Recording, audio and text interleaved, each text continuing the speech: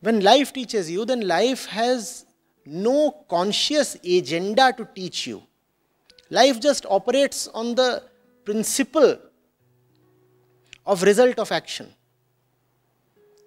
You do something foolish, you get hit in the teeth. That's how life teaches you. When there is a teacher, the teacher has a conscious agenda to uplift you. Life has no conscious agenda to uplift you.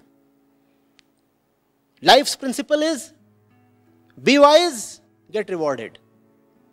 Be stupid, get kicked. That's how life operates. So life just does not want you to learn. Life does not want anything from you. Life is just like an input-output box.